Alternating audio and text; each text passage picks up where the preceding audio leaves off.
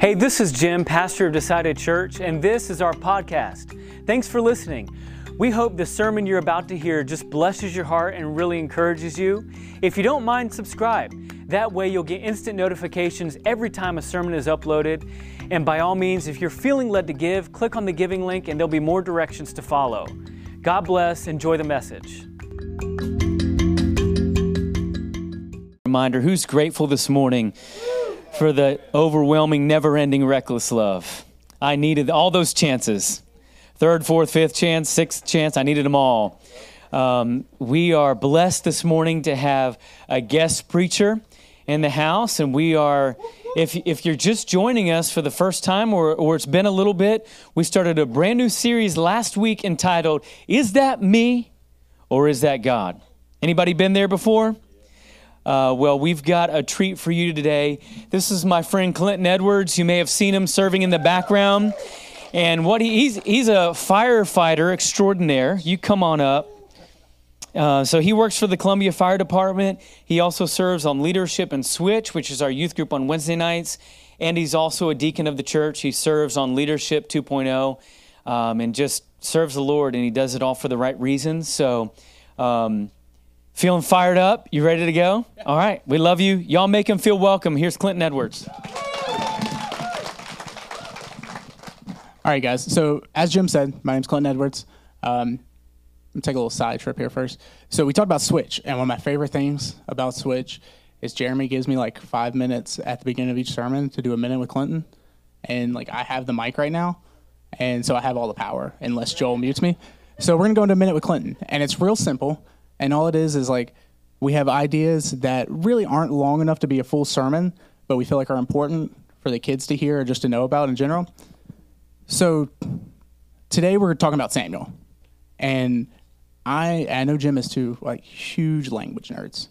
And so Hebrew is this really awesome language that English just can't really cover fully. Like it's got both a like literal meaning and a metaphorical meaning, and it's also a very visual language. And so a couple of weeks ago in Switch, we were talking about the names of God. And Elohim was one of them we talked about. And if you guys don't know, it's the first name given to God in the Bible. And it's considered to be like the most holy names of God. Like Jewish people don't say the name. And it's used the first 60 times in Genesis. That's the first name. But anytime you see someone's name in Hebrew that ends in EL, it's a direct reference back to something of God. So like you see Samuel, ends in EL, Joel, Daniel, all of them reference back to God. So as we are reading through the text in a little bit, it's super cool because Samuel means heard by God, which is super awesome because the entire beginning of Samuel's story is him hearing God and talking to God. So it's a very beautiful image of how God has a plan for us before we're even born, and which, I mean, it's Jeremiah 1:5, like he knows us in the womb. And so I just think that's super cool as we read through this text just to know that like this was all like God knew Samuel's personality before he was ever born. So it's your minute with Clinton right there. So my wife, Victoria, and then we have 3 kids. We have Maggie, Hannah, and Zeke. You guys probably know Maggie. She's awesome. If you don't know her, she's the one when the Sprouts are in here that like dances in the front row and tries to touch everything and like stresses me and Vic out a lot. But we're super excited today because baptisms are tonight and Maggie's getting baptized tonight. So she made this decision back in June, and me and Victoria were super excited about it, but we came to Jim probably a week or so later to really have him like talk to her to make sure it wasn't just her repeating church answers essentially or knowing like what me and Victoria wanted for her. Like we wanted to know that we are hearing this right. And so Jim confirmed it, and she's 4, almost 5. And so the biggest fight in our household on any given day is nap time. Like it's rough. Anybody with kids understands it. Like it's hard. And so one day Maggie came out, this is probably in July or so, came out and said, don't worry, Daddy, I don't have to sleep today. God told me I didn't need a nap. To be clear, she still napped that day. It was just a lot more of a fight. But this is like a real struggle we have in Christianity.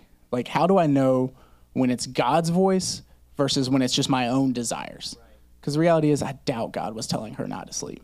But she's 4, and she doesn't want to miss out on anything, and she wants to see everybody all the time.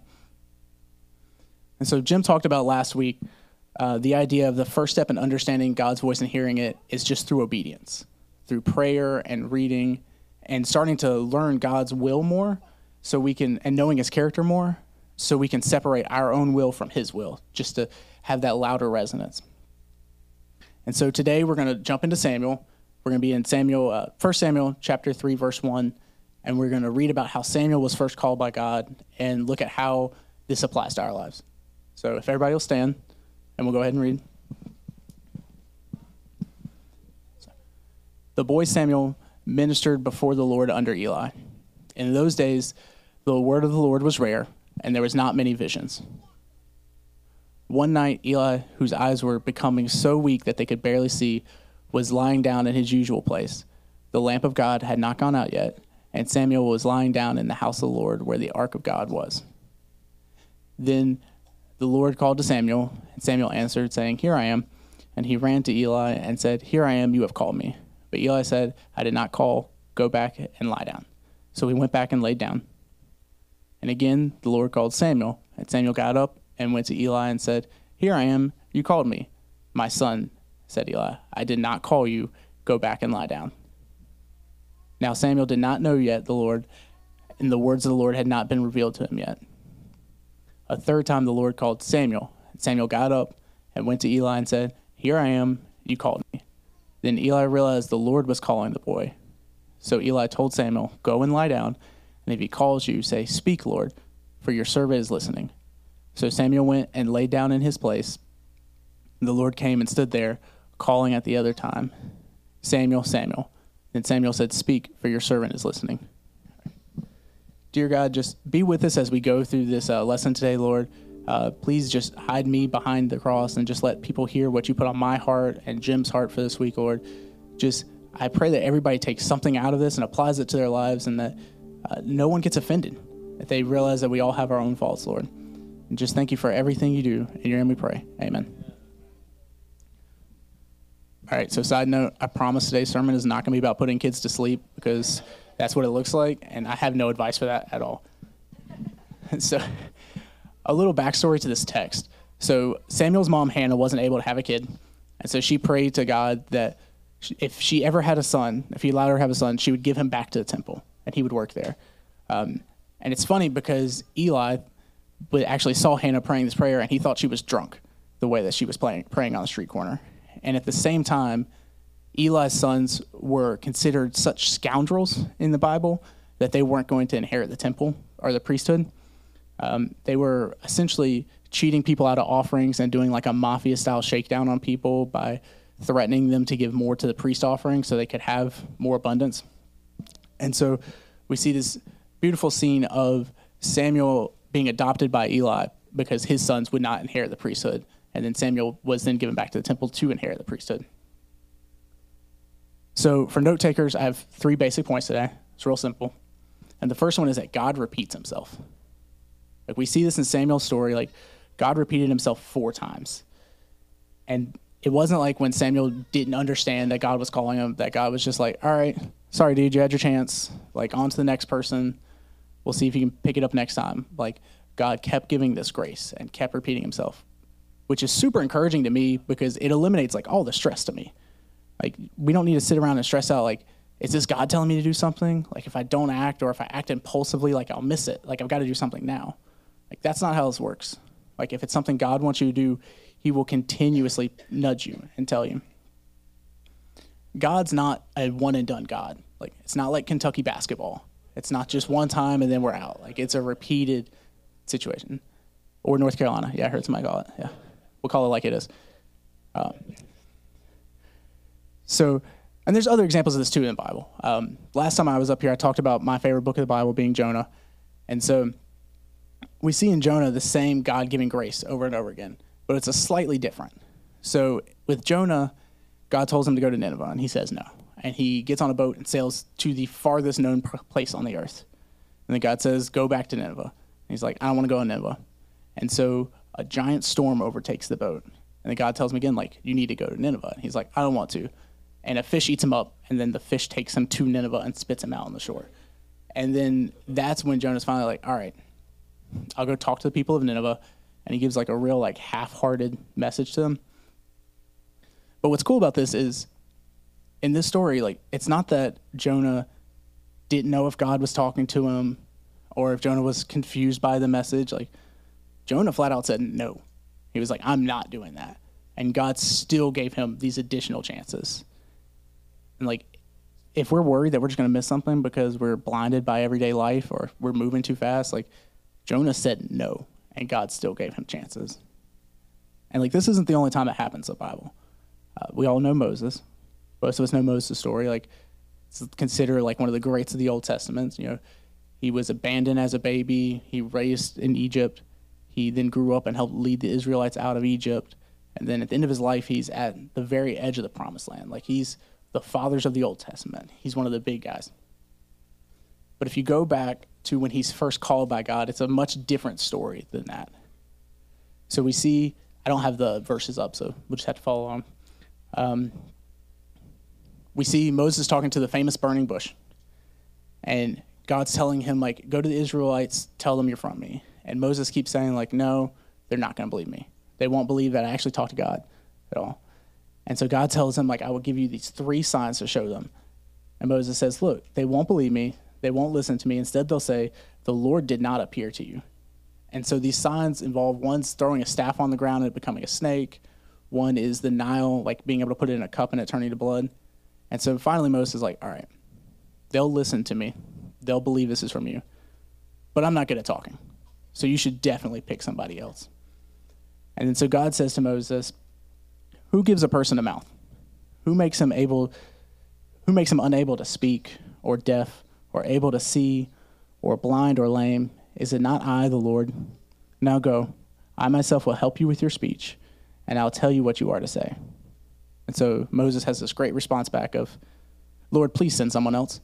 Like, and then the Lord is angry with Moses and says, there's your brother Aaron, descendant of Levi, isn't he? I know that he certainly is eloquent. Right now he's coming to meet you and is pleased to see you. And then the Lord ends up partnering Aaron with Moses to do all the talking. So, again, pretty similar to the Jonah situation. Moses is not confused. It's not is God talking to me? Like, I'm unsure if this is my own will. He's talking to a bush that is on fire, that is not burning. Like, he knows this is God. And he's not confused about the message. It's real straightforward. He understands exactly what God wants, and he's like, I will absolutely not do that.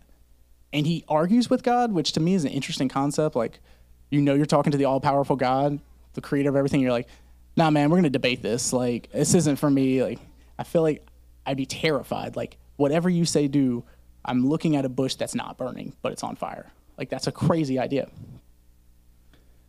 But again, we see this grace, this wonderful grace where God's not trying to throw like one past everybody.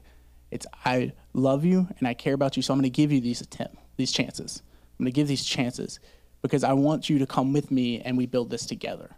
I don't want this to be a me constructing everything. Like, God wants us to partner with him throughout it. Second point, pretty straightforward. We should always seek confirmation. We see back in Samuel's story, like, even though he's talking to God and he doesn't understand what God is saying. He doesn't understand it's God. It takes until he goes and talks to Eli to see that, oh, this is God talking to me. And the funny thing is, like, we do this in life all the time. Like, so everybody who's married, who went to premarital counseling? Like, show of hands. Cool. Who went to someone who was a newlywed that had been married for like 1 year for premarital counseling? Yeah, like, nobody does that. We always go and we seek out the wise elder who's been around. Like, they know what's going on. Like, our pastor that married me and Vic had been together for like 30 years in his marriage, you know? Or if you're at work and you come to some project and you don't know how to handle it, like, who do you talk to for advice? The guy that just got hired last week, or like the 10-year veteran? The 10-year veteran. Or like I say, you're trying to get a new doctor. Are you going to go to the guy that just got out of his residency, or the person that's been practicing for like 30 years? The one that's been practicing for 30 years. Like, it's obvious. We seek the experience in every other aspect of our life. But when it comes to spiritual health, we get very self-conscious. Like, we're afraid to tell other people about our struggles that we're having. We're afraid that we're going to be judged by others. When the reality is, like, we're not going to grow as people spiritually unless we go through that uncomfortable stage of asking someone else, like, what should I do in this situation? And if you don't trust me on this, like, if you don't think this is a biblical concept, we have a fun game we can play where we can just open Proverbs and just look. And, like, if we flip to a page in Proverbs and there's not something about seeking counsel on that page, like, I'll buy coffee this week. Like, it's gonna be there. Like, so I picked one. It's Proverbs 12:15, and it's, the way of the fool is right in his own eyes, but a wise man is he who listens to counsel. Like, it's straightforward. Like, it's a complete biblical idea for us to seek counsel and to be reaching out to people. God loves us so much that he's going to keep pushing us in different ways to grow and to build his church for him. And then we should take that thought that we have and talk to others about it to see if, to get it confirmed, essentially, to make sure that we're hearing voices the right way. And if you don't know who to talk to, like, I can flat out volunteer people, like a voluntold situation. Like, every day or every service, we have a prayer team in the back that wears yellow lanyards. Like, they would love to talk to people about stuff. You know, we have 1.0 and 2.0 leadership. Like, I know Jesse would love to talk to everybody in here. Love it. And then there's also, like, people like the Sheltons. Like, everybody knows the Sheltons. Like, they're great people. They would love to talk to you about what's going on in your life. They have more advice than you could ever imagine. And then anyone who leads a light group, like, if they've been trusted to lead a light group, like, they've been prayed over. And we feel a good push from God that they are the right responsible party for this. So my last point is my favorite point, and probably, like, decided history's best point that we've ever had on anything. And it's the hard part of the conversation, but Jim's not Jesus. Like, flat out, like, Jim is not Jesus. Like, we sit back a lot. Yeah. When we sit back a lot, when we feel these nudges from God to do things, and we try to pass it off to somebody else. We talked about it, Cam talked about it in men's group a couple weeks ago, that it's just like our human nature. Like, we hear something, it makes us uncomfortable, and we want someone else to do it. And we'll suggest stuff to people all day long. Like, I'm sure if we were to go around and talk about it, like, 9 times out of the 10, when stuff's been suggested, it's not a new idea. It's just we don't have anybody to lead it. Like, we could go talk to Lori and Emily about how Sprouts needs more volunteers.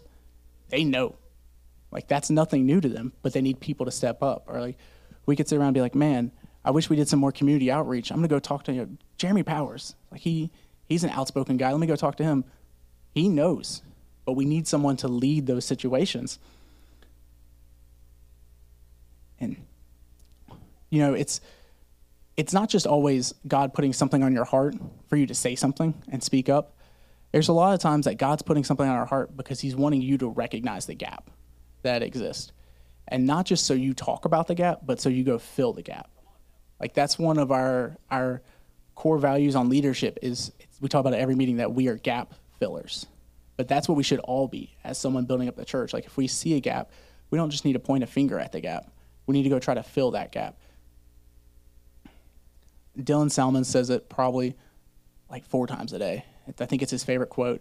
But he always says, God doesn't call the qualified, but he qualifies the called. Like, we see that in the Moses story. Like, that's exactly what it was. He was like, I'm not a good talker. And God's like, I will make you a good talker. He's like, I don't have these signs. Like, I don't think I can convince people to believe me. He's like, I will show people. Like, I will give you the signs. I will make it happen. And expecting, if we sit back and we expect, you know, Jim and Alyssa or Lori and Emily or Victoria, Dylan, Jeremy, any of these leaders of these major groups to be able to carry the burden of doing everything, like, decided will fail. Like, flat, end of the day, like, those people cannot carry the burden of the entire church. It's just not possible. If there's one thing that we get at Decided, it's kids. Like, without a doubt, we have a massive kids program. The 8:30 service is just a Giants kids service. It's great. Like, with kids coming up to the front for like their own little sermon. Like, they just have fun with it. It's amazing. And there's the classic saying that everybody knows of, like, it takes a village to raise a kid. Like, it takes a community. Like, nobody can do it on their own. And we need to stop looking at the church as like, oh, I go to a church and I serve at a church, but it's Jim's church. Like, that's not how it goes. Like, the church is our kid. Like, it's our child. Like, God has entrusted all of us to help build it up. And the quicker that we can realize that it takes an entire village and community to build this child up so it can do everything we want it to, so it can reach everybody we want it to, then the quicker we can be successful with that. It takes literally, everybody's got a different talent. We talked about it a couple weeks ago with every person represents a different part of the body of Christ. Like, one person's a hand, one person's a leg, and we need everybody to really fulfill that vision. But you've got to be prepared to listen to hear what God wants you to do with that vision. We've got to be in tune with his voice to take those steps. So I've got a verse I'm going to leave us with before we start to pray for us to really just think about and meditate on this week, guys. It's Isaiah 6:8. And it's, then I heard the voice of the Lord saying, whom shall I send, and whom will go for us? And I said, here I am, send me. I don't know if you guys remember like our theme saying this year, but the come and see, go and tell, like, me represents that perfectly. It's exactly what it is someone standing up being like, I will go, I will be the one to go and march. And as Jim has talked about already, like, we're going into a very excited season here at Decided. We're super pumped with the church building, but it's going to take all of our hands going forward to really build this amazing vision that we have. Dear God, I just pray that this week that we all just let this resonate on our hearts, Lord, that we are able to sit back and really just hear your voice in the chaos, that we're able to take those moments of peace throughout the day, those moments of silence, that waking up early in the morning to be with you, to hear you clearly before the noises of the world come out, Lord. And then we're able to take those urges and to do something with them, to not be afraid, to not make excuses, Lord, to know that at the end of the day, like, it's our job to build your church. It's our job to stand at the wall and lay the bricks, Lord. And I just pray that you give everyone in this room a nudge this week. Give them a place that you want them to go to and that you want them to pick up a hammer, Lord. And just thank you for everything you do for us and all the ways you love us, Lord. We love you. In your name we pray. Amen.